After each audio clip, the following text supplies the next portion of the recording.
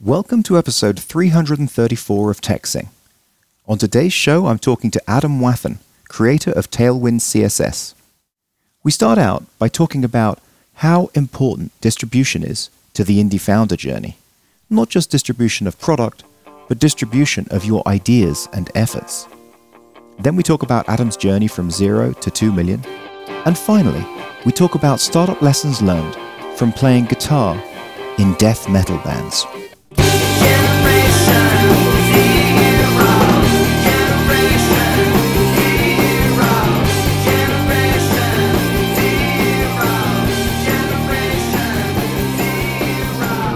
Yeah, so Adam, thanks so much for coming on the show. I really appreciate it. This is another impromptu kind of episode, like the last episode that I did with Justin Jackson. And where this comes from is a tweet that you posted on Twitter that I'll read it, and then you can tell us a little bit more what you're thinking about it. Sure. You say something that's become clear to me is that distribution is actually the biggest lever you can have, not an audience. Building an audience is still great advice because an audience is a distribution channel, but you can have great distribution without a personal audience. Yeah.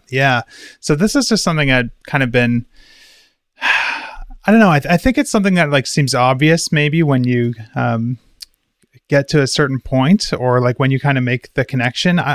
Just like a meta conversation. I don't know if this applies to you, but there's been so many times where I've read like a book or something, and I'll read a chapter and some piece of advice in it seems like really obvious to me, but then I reread it later, like 2 years later, and I kind of understand it in a slightly different way that is like really helpful. You know what I mean? Yeah.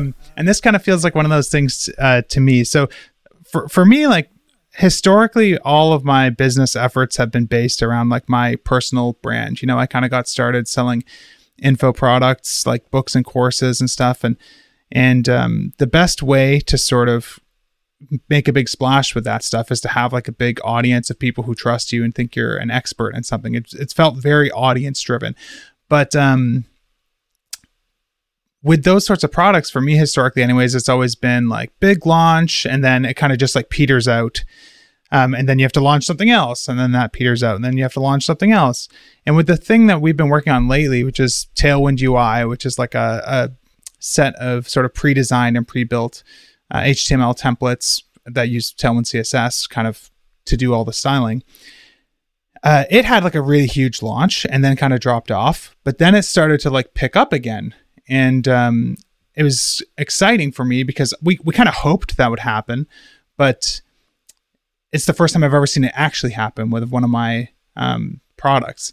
And I think the reason for it, which is what we sort of hoped and has turned out to be true, is that there's actually a way for people to keep finding it, kind of unlike all of my other info product stuff. I never really put in the time or effort that was necessary to really build up like a really strong SEO game or anything for any of my like info product stuff. It was really, if you don't know who I am, like probably 95% of the sales came from people who knew about me already before they heard about it. You know what I mean? Yeah. Whereas with the product that we sell now, almost all of our traffic comes from the Tailwind CSS documentation.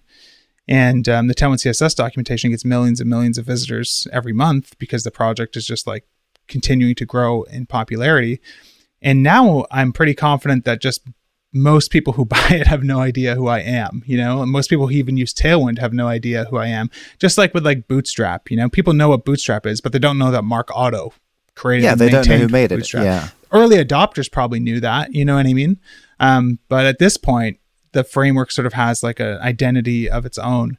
So it's been really interesting for me to just sort of like see that actually happen, where our biggest channel is no longer just people knowing who me and Steve are, who's my partner who I work on the products with. It's the fact that we own this distribution channel, which is this like super high traffic website full of lots of potential customers visiting it all the time who find the product from there. So now we finally have a product where like as this tool, as the open source project gets more and more popular, sales are continuing to climb, which is something I've never had historically.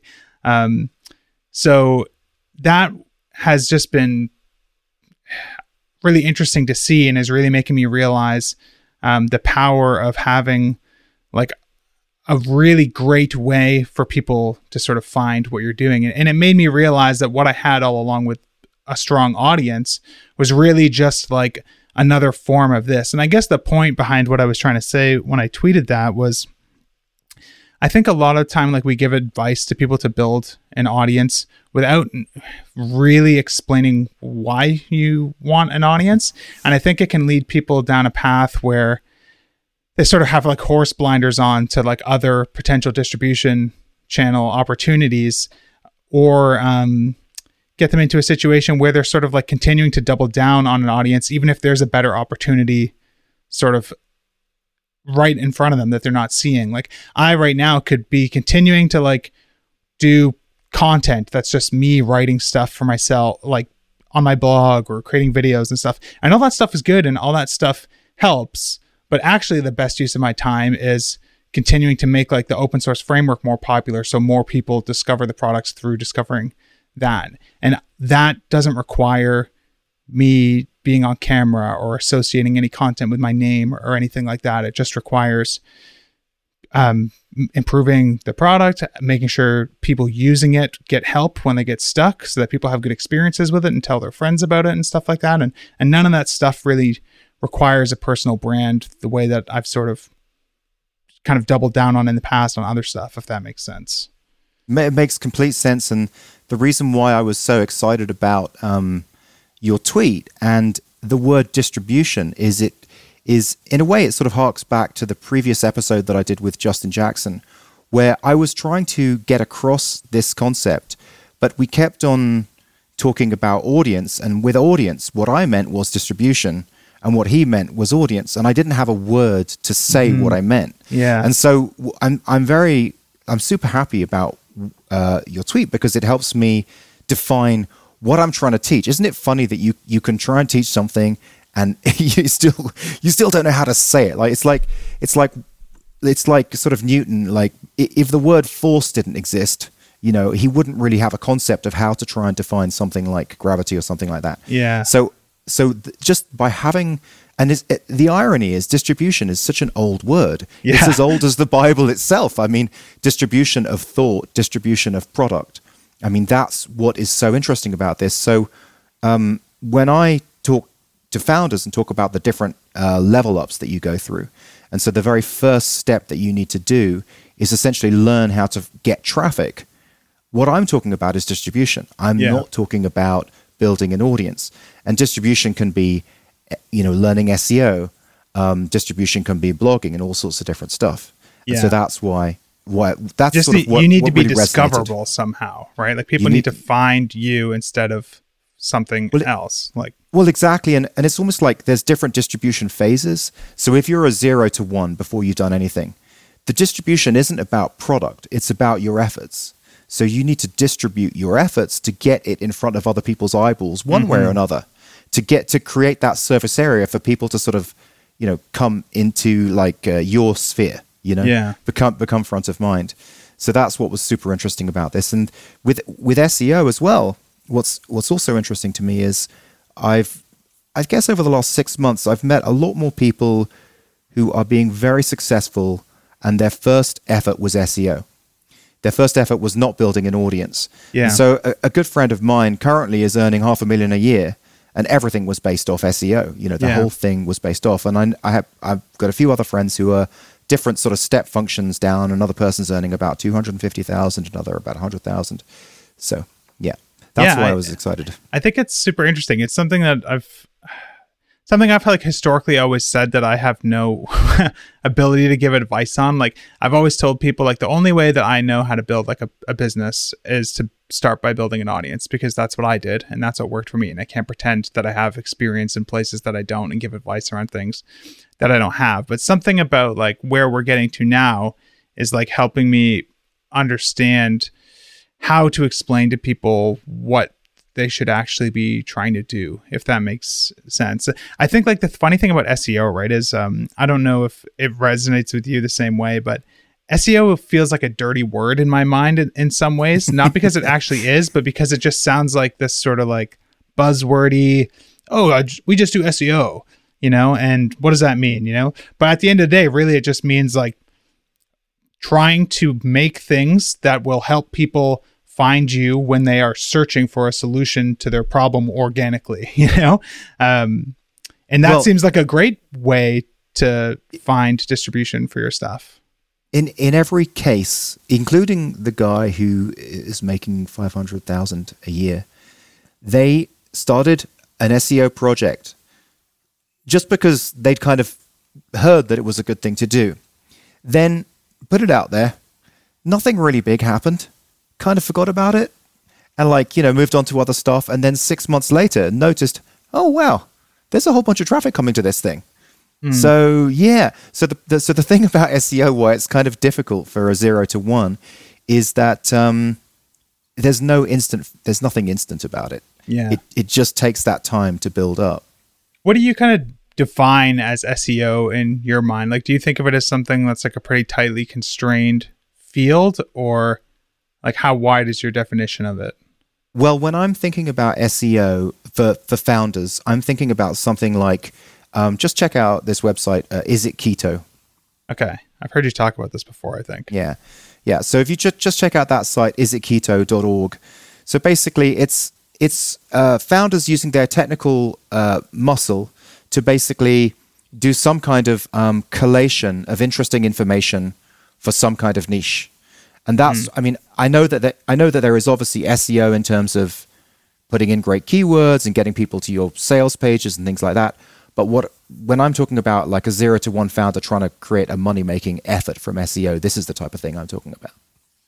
So what about this, I guess, do you think of as being SEO kind of specifically? Like, do people find this site by searching on Google, like, is, whatever, Swiss cheese keto, or basically what this type of site and the kind of things that I'm talking about, and this is what distribution is it's about creating a site that has, 10s, 20s, 50,000 useful, interesting very useful and interesting to a very specific niche that can serve. And so that distribution is very wide. So maybe you only get a couple of searches off each one, but you've got this wide flytrap. Yeah, this sort of like long tail sort of thing. Yeah, it's interesting. I have like a related story, I guess. We don't do a very good job with measuring things, I guess.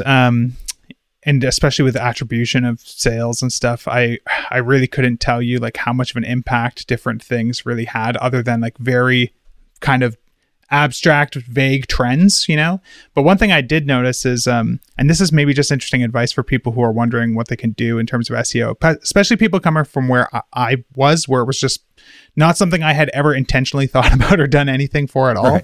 Right. I just Googled like our product to see what it looked like on the Google search results page, and just tried to like look at it from an outsider's perspective and think like, does this communicate that this might solve like the problem that I have, And it sounds so silly, but our like page titles, which made sense when we were just like filling in the template in like our Laravel app, based on like the app name and like the title of the page or whatever. When you saw them in Google, they just didn't really do the right job. I think they used to say like, for example, if you were trying to find like the page that showed you all the modal dialog examples that came with Tailwind UI, it would say like modals-Tailwind UI, which is right from like a hierarchical perspective.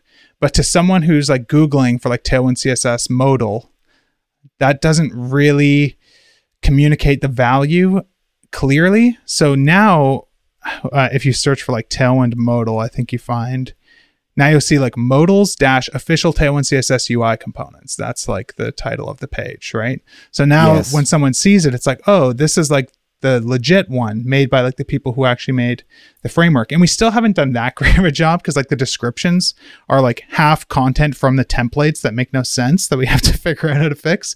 But even just making that little change where in search results, we have like the word official Tailwind CSS that no one else can like really put in there, we saw like revenue per day jump by like 20% from doing this sort of thing. Well, that's fantastic. And it reminds me of something that I was tweeting about recently, which is that everything is your product. Yeah. So any part of the distribution that you do, anytime someone's eyeball lands on something that you distribute, that is your product. So in this case, that Google link is your product. Yeah. You know? And what made me think about it was that someone sent me a cold email, which I clicked, and in the UTM tracking, it said sales prospecting, and I'm like, I don't want to go to a site where they're telling me that they're doing sales prospecting. Like, that's part of the product. You know, the link that you send me in the email, the things that it shows me is part of the product. So that's exactly that's very nice what you've got going there. Yeah, I like it. Yeah. So I don't know, like, that's kind of where I'm at with this stuff anyways, is just sort of like realizing that the audience stuff is super great stepping stone, but I think it's important to eventually try to graduate from it, at least if you're going to take that route. I mean, there's certain people who don't need to, you know what I mean? Like, I think like Joe Rogan is always going to be like a personal brand, you know what I mean? Like, but for me, it's always been a sort of a source of anxiety, thinking that, you know, everything is tied to me. What if I ever wanted to like sell this business, or, you know, what if at some point I just don't have the same reputation for whatever reason, you know, like there's so much like ageism in tech, you know what I mean? Like I think a big fear for a lot of people is like, well, when I'm not in my late 20s anymore, are people going to think I just don't know any of the cool hip stuff anymore? You know what I mean? So it's like, it's nice to have something that you've built that isn't really dependent on your own sort of personal reputation in a sense. So yeah, that's just something we've been working on a lot lately, is trying to figure out how to kind of break away, like still leverage it, because we still have a really strong reputation, really huge audience of people that really are into what we do. But recognizing that there are more opportunities out there than that, and some of them have been like right under our nose the whole time, you know? So something I thought might be fun to do is to go through your journey. So I know I don't know whether you're at 3 million, but I know you've crossed the 2 million threshold with Tailwind, and I haven't seen a blog update, but that 2 million is enough. You don't need to to qualify any further than that. It's already like smashing through a certain barrier there. But I thought it might be fun to go through your journey, look at the different phases of the journey. So 0 to 1, 1 to 1,000, 1 to 10,000, 10,000 to 100,000, and 100,000 to 1 million, and take this sort of what are the key learnings, and then how does this, I guess, the distribution idea as well fit into each of those phases? Yeah. This is tough because I think just looking at like the way that you kind of suggested breaking it down, I feel like all the first 4 steps all happened at once for me. Interesting. Okay. So I guess it depends on the sort of thing that you're building, but for me, the very first thing I put out was an info product, right? And it did, I think it was like $63,000 in the first couple of days. So that, wait, just hold on one second. That was the very first thing you ever did. Like you did no entrepreneurial stuff before. Not the very first thing. So if we want to start from like very, very first thing, I think the very first thing that I successfully completed and put onto the internet to try to charge money for was a SaaS app, like every software developer attempts to do, with no effort put into marketing at all, just kind of assuming if you build it, they will come, you know what I mean? Which is funny because it's like, in some ways, I think what we're talking about with this audience distribution stuff, I think people can almost misinterpret that to think that it's okay to just build something and then try to find channels for it after it's built, which I still think is dangerous and a bad idea. So that's the nuance here. So that's why I wanted to go into this, because you basically put out the SaaS app, but you didn't have, like in the indie founder level up game that I talk about in the bootcamp. So I talk about level 1 being a noob, where you just need to learn how to build some traffic using a single method.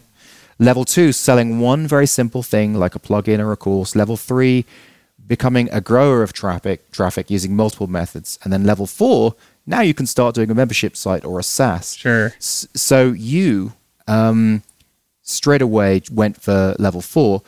And what was the journey? What other stuff did you do before you decided to get to that single product, and what changed your mind about that? Yeah, so I think that the important thing is that for me, when I was building it, I don't think I was really coming at it with the same mindset that a lot of sort of indie founders have, which is like, I really am trying to build a real business here. I'm trying to replace my income. I'm trying to like build a real thing. For me, it was more about, I've started a bazillion side projects, gotten them all to like the 80% mark, and then sort of lost interest. And I want to just like push one of them over the finish line, just to be able to say like, I did something end to end. It's on the internet. You can actually pay for it. You know what I mean? Yeah, 100%. That was kind of it. And I figured, even though I think I've done 90% of the work a dozen times in the past, I bet you in that last 10%, there's like so many things that I'm going to learn. That's going to be really valuable. And if it does well, that's awesome. You know what I mean? But I didn't know the first thing about how to make it do well or anything. All I knew was like how to build software. I'm just a programmer, you know? What was it, by the way? It was an app called Nitpick CI, which is actually still online, and I think has like 3 subscribers still. I think the most it ever had at one time was like 14 or 15 ever. That's awesome. Okay. So it was a tool for doing some like automated PHP code review stuff. So it would look at your GitHub pull requests and find like violations in your like code style, make sure that you were using tabs instead of spaces or whatever. I love the brand, by the way, Nitpick UI. That's awesome. Yeah. Nitpick CI, sorry. Yeah. So it was fun, and it was a simple app at the end of the day, and I built it because we needed something like that at work. And I kind of built it. I put it out. I don't think I even like told anyone about it until the day that it was done. You know what I mean? Like my friends knew about it, but I didn't like tweet about it or try to drum up any attention. I just tweeted it out there. And I had like a bunch of friends with big audiences, like Taylor Otwell, who created Laravel, for example, was a good friend of mine at this point already. So he like shared it, which is a huge advantage over anyone else trying to do something like this. Yeah. And it still went nowhere, you know what I mean? Because it takes more than just one like influencer tweet or whatever for something to take off. But I think to date, that whole app has maybe made like $4,000. And I think I released it in like fall 2015, you know? Well, it's also, I mean, so that as well as just releasing something and building something, there's a whole bunch of other stuff that you need to learn, like, for example, sales funnels and conversion and copy and all that kind of stuff. So even if you did release it and you did somehow have this magical, you know, I don't know, Donald Trump tweeted it and said, hey, check this out, like to 1 million people, it's still not going to do that well because there's so much else to learn, you know, before you put something out. Anyway, sorry, continue. No. So I put that out. It did nothing. And then a few months later is when I started working on my first book. And with the book, I really wish I could remember in vivid detail exactly what all the sort of influences and inspiration were leading up to it. But somehow, you can't remember why you switched. You can't. Well, I knew I've always wanted to like write a book or make a course or something ever since, like, I remember being a kid when we had our first computer. I was like 8 years old. I would like wake up at 5 a.m, super excited to like work on my own like FAQ for Doom. You know what I mean? I just loved like creating like polished content. Something about that just like speaks to me, you know? So when I got like really into software development, and I started consuming all this stuff and learning from all these people who had written all these books, I just kind of got that itch like, man, I want to write a book like these people because I love what they've done. And I would love to be able to say that I did that too. So I had a bunch of like false starts on that. I think there's a tweet you can find from me that's back in like 2014 where I tweeted that I was working on like an outline for a book that like never went anywhere at all. But I met up with a friend of mine who was an audio engineer who actually like, I kind of interned at his studio to learn how to be an audio engineer because that's what I was doing before I got into programming full time. And he was making the transition from actually recording bands for a living to creating content, teaching other people how to like engineer and mix records and stuff. So I met up with him for coffee and we kind of talked about what he had done. And he kind of just walked me through everything that he had put out and kind of some of the results he was having. And it kind of got me more excited about it. And at this time I had already had this itch for writing this book, which was a book on TDD at the time. This is the thing that I tweeted about in like 2014 that was just rolling around in the back of my head for like 2 years. So I explained to him that it just seemed like such an ambitious idea that I didn't know how I was going to find time to do it while working full time. And he suggested, like, why don't you just try and make something really small that you can sell for like $10 just to get some practice. You know what I mean? It's kind of like the app idea, just to like finish something and get it out there. Nice. And I thought, sure, that actually sounds like doable and more motivating. So I started thinking about ideas. I started thinking about, what do people sort of ask me for help with? You know, what sort of topics does the community at large consider me an expert in? And something I had been really into for like the year leading up to this, that I had been tweeting about a lot, was sort of functional programming principles, and sort of translating them to PHP and showing people how to sort of solve common problems using like map, reduce, and filter, and other more esoteric kind of array transformation stuff. And when I was just thinking of ideas, I thought of that one, and I thought, that's something that I find like really fun, that I know people on Twitter are always like sending me snippets of their code saying like, how can I refactor this to use that sort of approach? So I thought maybe I can make like a 30 to 40 page like little mini book that just covers like some of my favorite refactorings and kind of principles for kind of doing stuff this way. So I think I announced that on Twitter at that time when I had that idea, and started working on it. And this was in like March of 2016. And then within like 3 weeks, it was already like 105 pages long or something. You know what I mean? I'd accidentally written like a whole book instead of a mini book, which I don't think, if I'd known it was going to be that big getting into it, I think I would have never started, because I would have been just kind of overwhelmed by the size of it. You had some validation from your audience, from the stuff that you've been tweeting around. So you had an idea that, so there's a couple of key things that you did here. And I sort of think there's this kind of, it's almost like there's a crucible of things you need to put in there. And you did something that you thought was fun. Yeah. You did something that you thought was small, that you could get out there really quick. You kind of had some level of feedback loop from not just your brain that this was going to be something.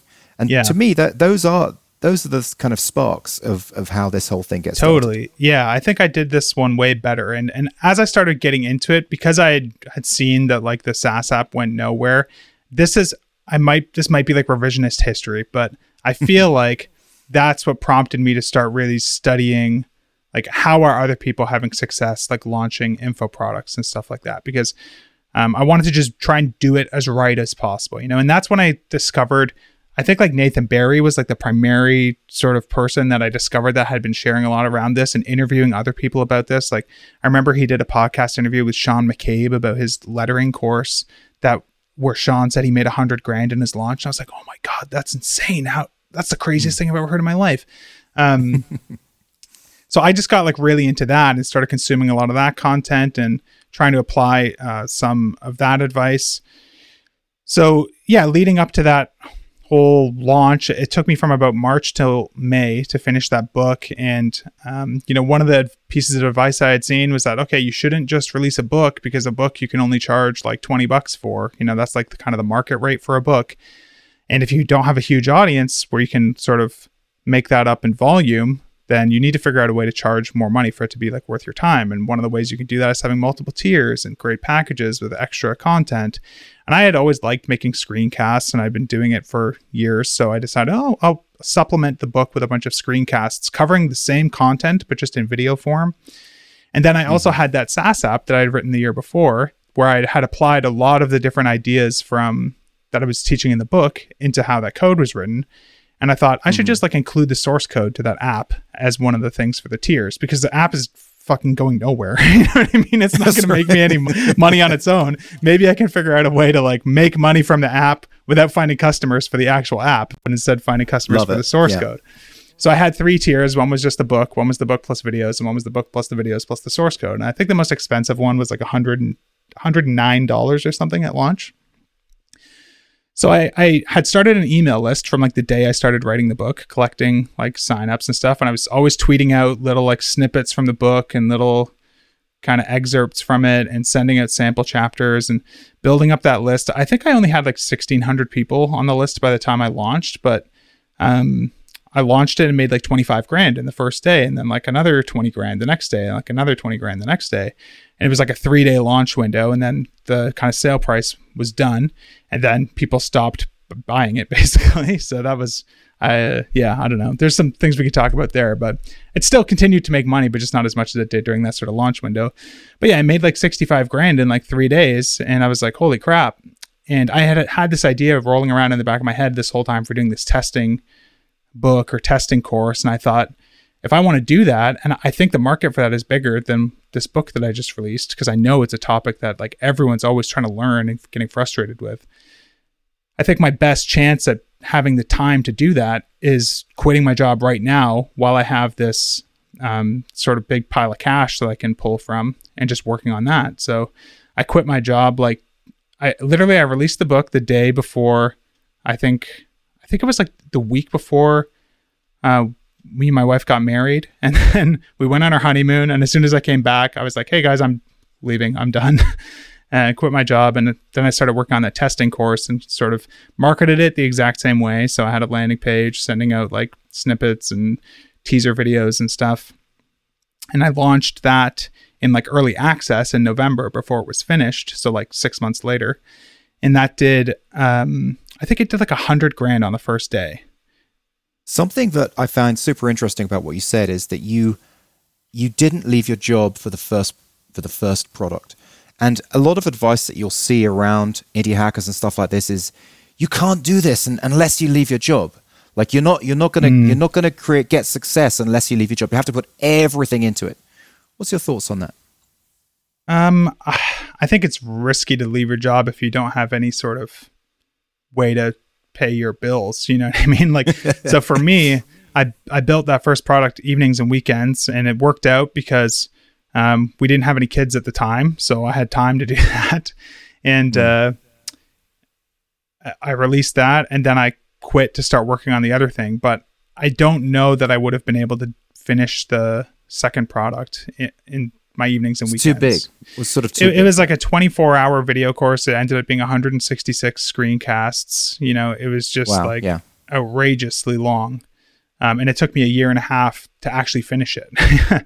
So yeah, I think it's a good idea to try and start with small things that you can use to slowly replace a bill here, a bill there, you know what I mean? Until you can, I think in a perfect world, this isn't the path that I took, because I kind of had enough success with that first small product that I felt confident taking this sort of leap.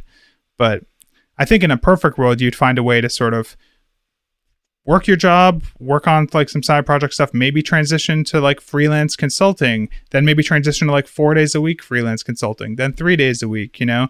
I think the more gradual you can do it, the maybe not the better, you know what I mean? But there is like some benefit to having some pressure for sure. But pressure will make you make bad decisions too, and desperate decisions. So I guess I can only speak for my story, which is that I'm glad that I did the first product in my evenings and weekends, and then I know that I couldn't have done the second one without leaving. So that worked out for me in a sense. But yeah, I don't know. Maybe there's just like no like really good dogmatic answer on that question. I think so. But look, I mean, there's probably no complete answer, but the reason why I think people do put themselves in that high-risk situation is because they fall into the myth of having to start with a SaaS. They fall into the myth of not starting on level 1, so they sort of go, well, the only way I'm going to get a product this size created is if I basically work on it full-time. But if they do just a tiny little info product or something very small, that they can definitely do in their spare time. And they can test the waters and learn marketing and learn all that stuff. I think there's a benefit to doing a product that you can finish too, right? Like a SaaS is not a finishable product, really. You know, that's such a good point. Like so true. I'm sure there's a few good examples out there where people have built like sustainable SaaS apps that don't really actively develop new features or have no bugs or whatever. You know what I mean? But bugs? Does that exist? Seems like a really small portion of stuff. Whereas like a book, there's no like maintenance to do on a book other than maybe at the marketing level if you're trying to make sure that you're still driving new traffic to it and stuff like that. But the product itself, it has an end point, you know? Literally everything I've done so far has been products that can be finished. I have yet to do something that is like just a recurring revenue sort of build it forever sort of product. Well, you're in an interesting phase now because you've proven that there is a very big market for the Tailwind stuff. So, unless you're wanting to go super large, do you even need to go down that path?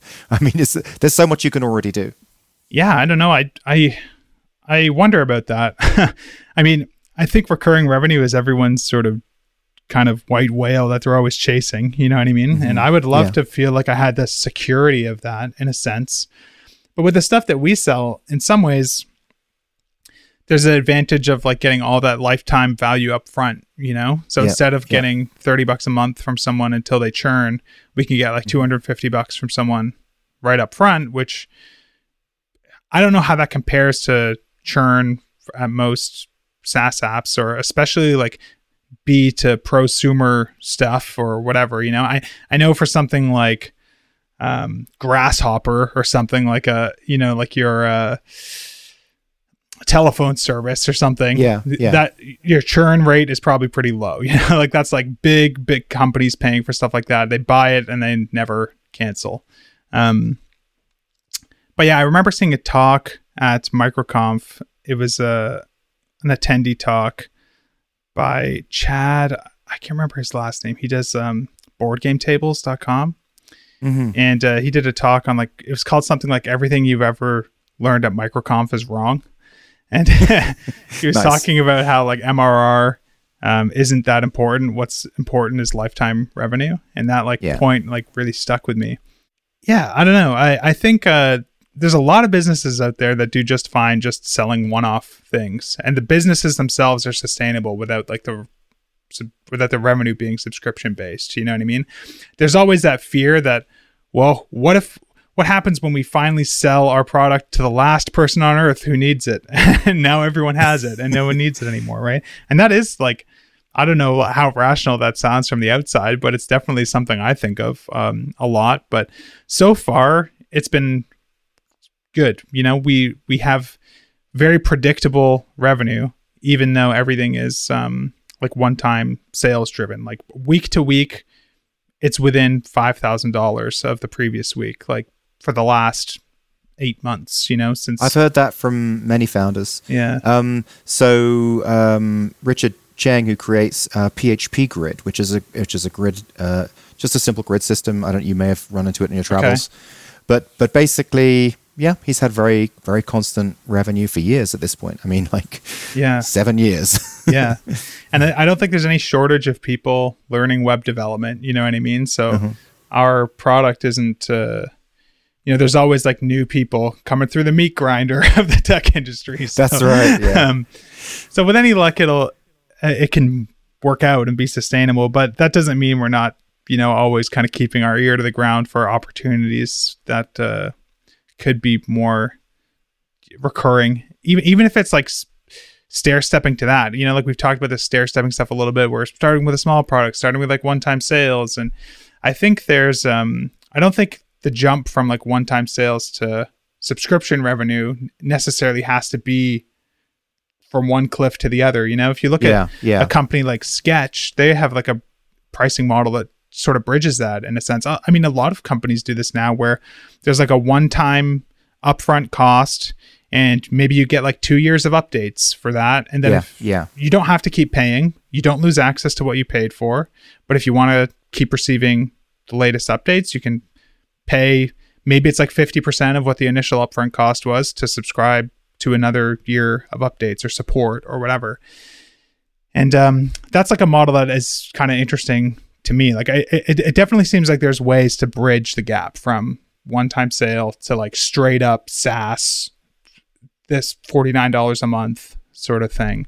So like when you really see that like most people are trying to start from here and get to SaaS in like one big jump, there's like so many steps along the way that you can do take to sort of de-risk that, like way more than I think people even realize. Like just saying, well, why don't you start with a one-time sales product? Well, now you've introduced like one step in between. Well, why don't you start with a really small one-time sales product? Okay, so now there's two steps in between.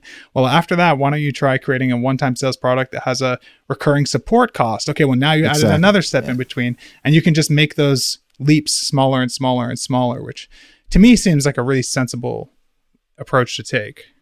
I love the word de-risk in what you just said as well. I think a lot of people don't get that because basically you're spending life hours, you're spending time. You're spending your life on this stuff. So you should de-risk that time is wasted. Yeah. And to de-risk that time is wasted is you just bring it all back, and it's sort of like just take one tiny step at a time. I mean, I'm kind of going blue in the face saying it, but it's just that I speak to hundreds of founders, and always they show me their SaaS, and I'm like, oh, it's a facepalm moment. Oh, you missed out so much right here. Something I wanted to talk to you about was so you've gone through. It sounds like you went from 0 to 100,000. On your first with your first info product, which is kind of awesome. So then there's this big gap between 100,000 and 1 million.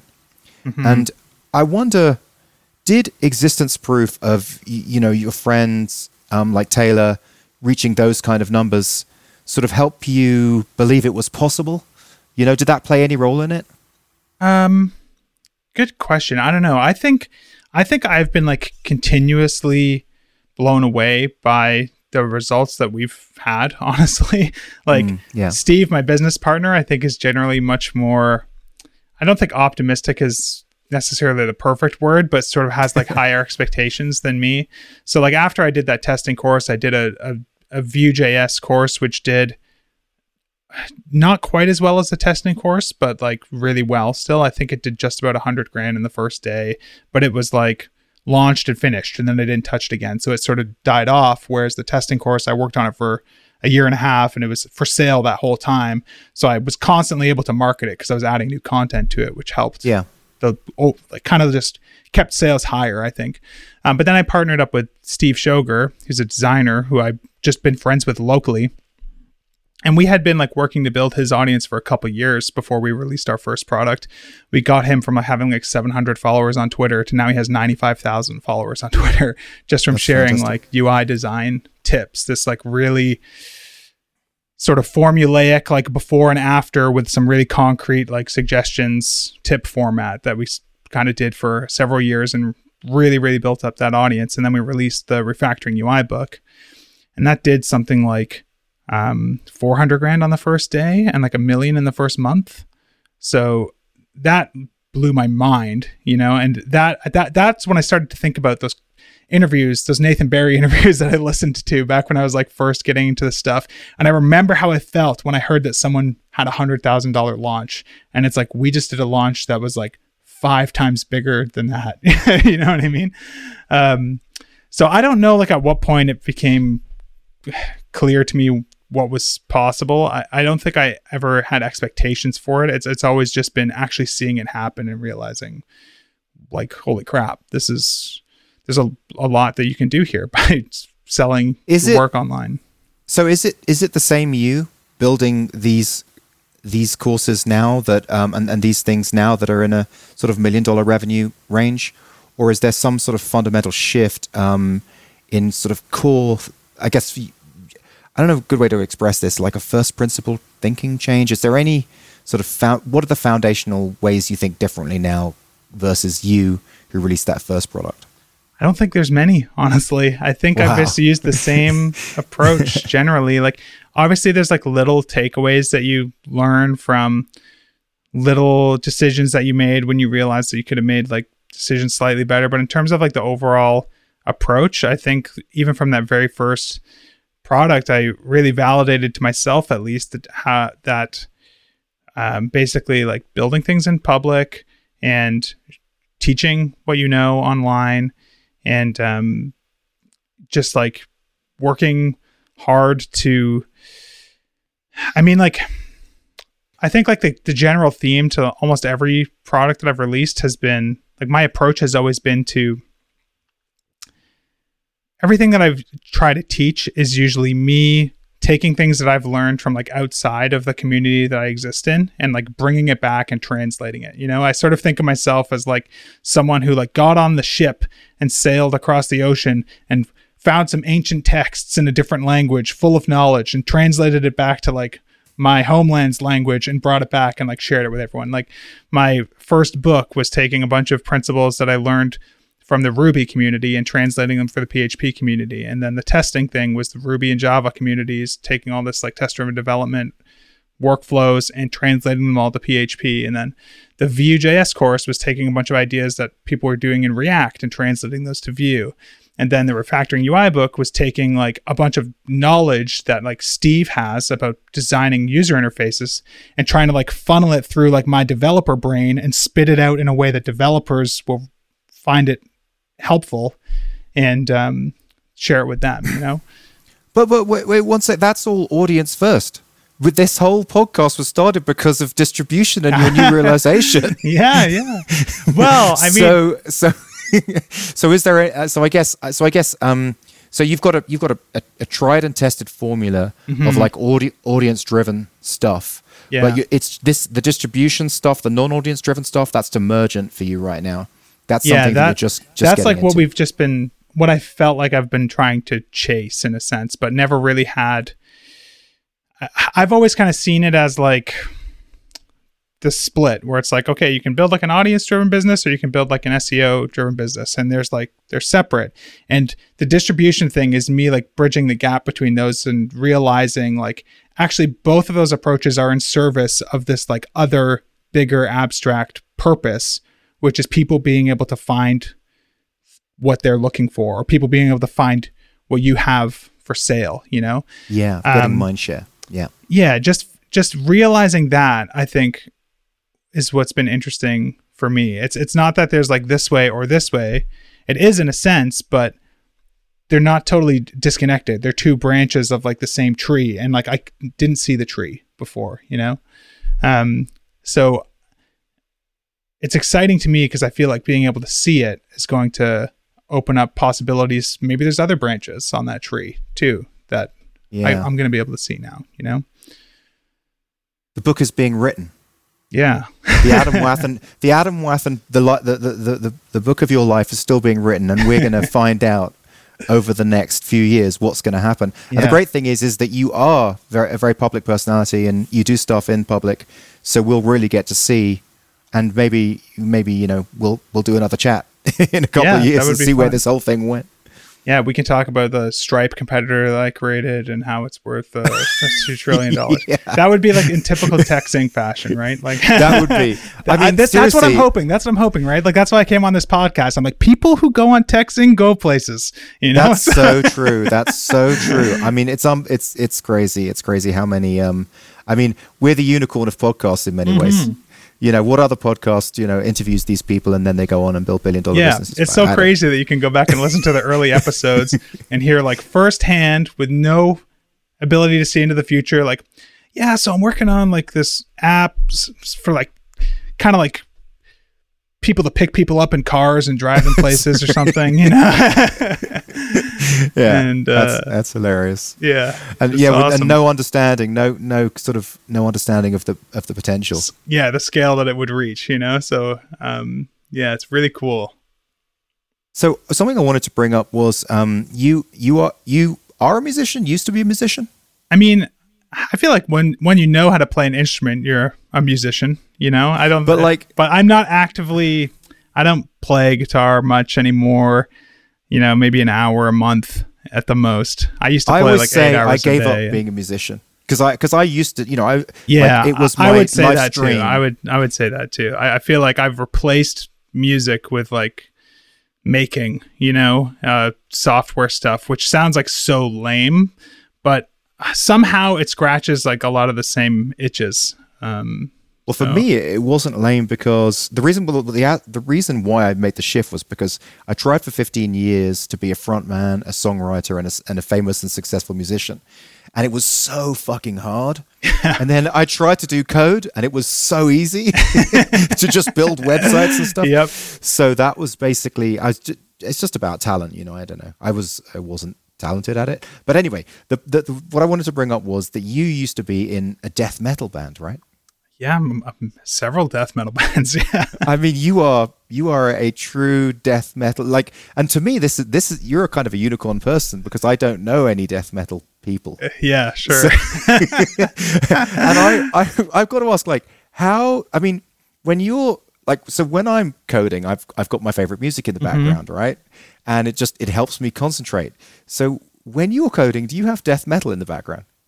Honestly, I don't listen to music much when I code, but when I do, okay, it is usually death metal. Yeah. So, or awesome. There's like a lot of like stoner metal bands that are a little easier to listen to, like when you're working. Like I remember writing the first book, this band Neurosis, which is like a stoner death metal-y band that's just like really slow and like droning. That was like the soundtrack for that whole thing, and it was good. And then there's other times where like there's this band Entombed that I love from Sweden, like their first 2 albums especially, and I've been listening to that. I listened to that on repeat like all of last year, basically while I was working.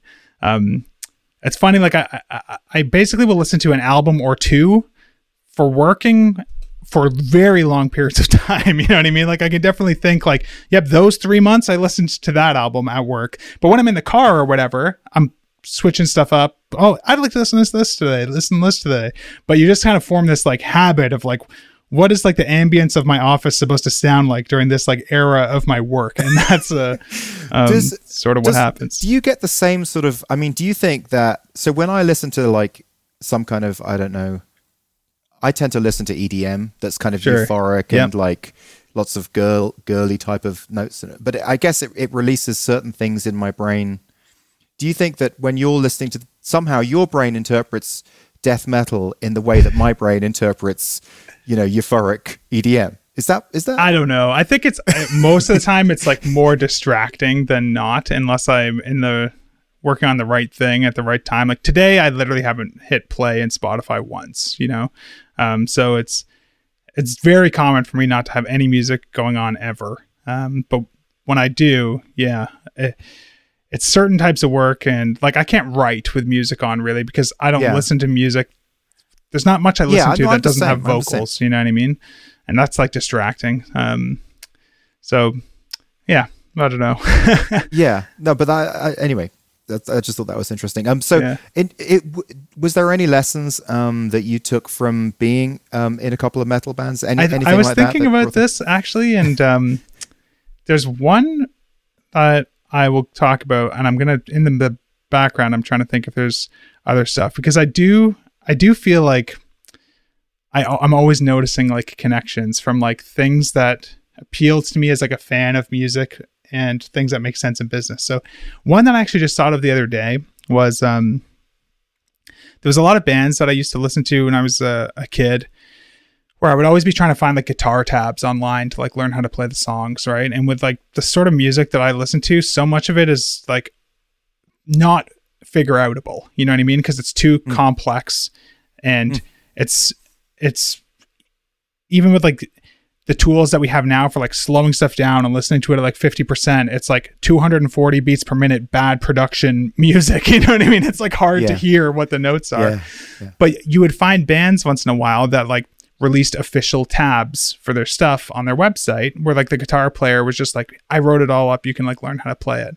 And it occurred to me the other day that like that is like such an interesting correlation with just like working in public as like a developer, you know what I mean? And like open sourcing your work and stuff like that. And it was interesting to me to like make that connection and realize that I've sort of like valued that as a consumer, even in like totally different areas of my life. So I think it's like, it's not something that strictly applies to programming. So when I see things that I feel like are similar and totally unrelated hobbies, it sort of elevates those principles to me. It makes them seem like that one is a good one. You know what I mean? Because it seems like it crosses the boundaries between like different areas of life. That's nice. Yeah. So that's like one that stood out to me the other day. I think one that I have to remind myself of a lot, but is like a really important one, that is building stuff online, especially like open source projects and stuff like that, it's impossible to make something that everyone is going to like. You know what I mean? When you're making something that's like paid commercial thing, I think people who don't like it just don't buy it. So it doesn't really matter. You don't really hear from them. When you're making like an open source project, like a CSS framework, like I work on, everyone has like their opinion about it, right? There's like people who love it, and then there's people who hate it. And I think the most dangerous thing that you can do when you're building a product like that is to focus your energy on like trying to make the people who hate it like it, you know? Yeah. And to me, like that's like when Metallica put out the Black Album. You know what I mean? It's like you leave behind like all the people who really loved what you loved about what you did to try and like appease the people who don't like what you're doing. You're trying to like bridge the gap from the things that you care about to appease like the critics and stuff like that. So I get lost in that a lot when I'm just working on products and open source projects. And what really helps me is trying to like make it, draw sort of analogies to other areas of life and think, would I be doing this in this situation, or would I want someone else to do this? And the music one is always a good one for me because it's easy for me to think and be like, would I want like my favorite band trying to write songs that the people who hate them like? Like, no, I would never want them to do that. You know what I mean? I would want them to keep doing the stuff that the people who love what they're doing love even more, even if the people who don't like them don't like it. So when it comes to like what we're doing with Tailwind, it's a super controversial way to style applications. It goes against all the traditional wisdom of like separation of concerns and separating styling from markup and that sort of thing.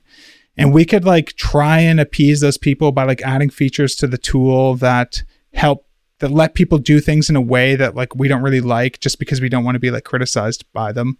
Or we could just like throw up a middle finger and just keep doubling down on the stuff that is like totally an anti-pattern that those people just despise. But the people who get it, the people that like what we're doing will love, you know? So that's like I don't know, when I make that analogy and compare that to music, it kind of fires me up because it really helps me like position what we're doing more clearly, because I'm able to draw that sort of connection to a totally different aspect of life. I think that's great. And it's, you know, from my time in music, one of the big lessons that I got, and I think the reason why we failed, is exactly that. Is basically you don't want people to feel tepidly about your music. You want people to love your music. Yeah. So if they love it, then other people have to hate it. So you have to accept that it's going to be at one end of the spectrum if you're actually going to be successful. Yeah. You can't just be in the middle. And that's definitely, I think, the reason. So if I had been true to myself, I think might have had a better chance. But I just want to show you something that I think you might find interesting. Yeah. This is just I'm just going to do a quick little screen share. Sure. So this is the style sheet that I've been using for the last few years. Oh yeah, this speaks to me. and it was only through my friend Mark told me. He said, "Hey, you know the way that you do CSS? There's this thing called Tailwind." Yep, this is it, man. Just like, this is it. I mean, like this is what I've been doing for you. Yeah, and isn't it great? Like, isn't it just so easy to build everything that you could ever imagine building? It's just check this out. I even wrote this little I do this on every project. I just write a little page that just because I forget what the codes are. It's just like a little kitchen sink page for. There's a kitchen sink page and then just a little components page. Okay, you bung these things together and then that's how you get a button. It's perfect. So what's interesting about this is that, and this is something I want to quickly bring up as well, is people talk about thinking, okay, how can I create a monetizable idea? And one of the lessons that I have in the Startup Academy is, look, what do you already do that you don't even think about that really helps you every day? And you just don't even think about it. But I have the perfect story for this, okay? So, tell me. So the whole reason that Tailwind even exists is because I was working on yet another SaaS app. This time I was trying to build like a tool for selling digital products online, because at the time Gumroad had just like laid off all their staff, and the founder was just like not really focused on the app because he kind of felt like they had failed, because they couldn't raise another round of funding, and things were just kind of stagnant, and bugs were popping up and not getting fixed. And I was like, man, my business relies on this. I'm going to build something myself. So I was building this app called Kitetail for basically doing the same sort of thing that I needed from Gumroad.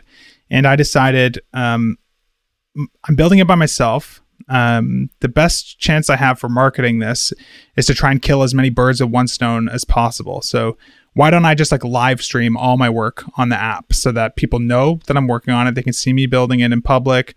Hopefully a few of the people who see it are people who might benefit from it as customers, and that'll help me find like the first few customers, right?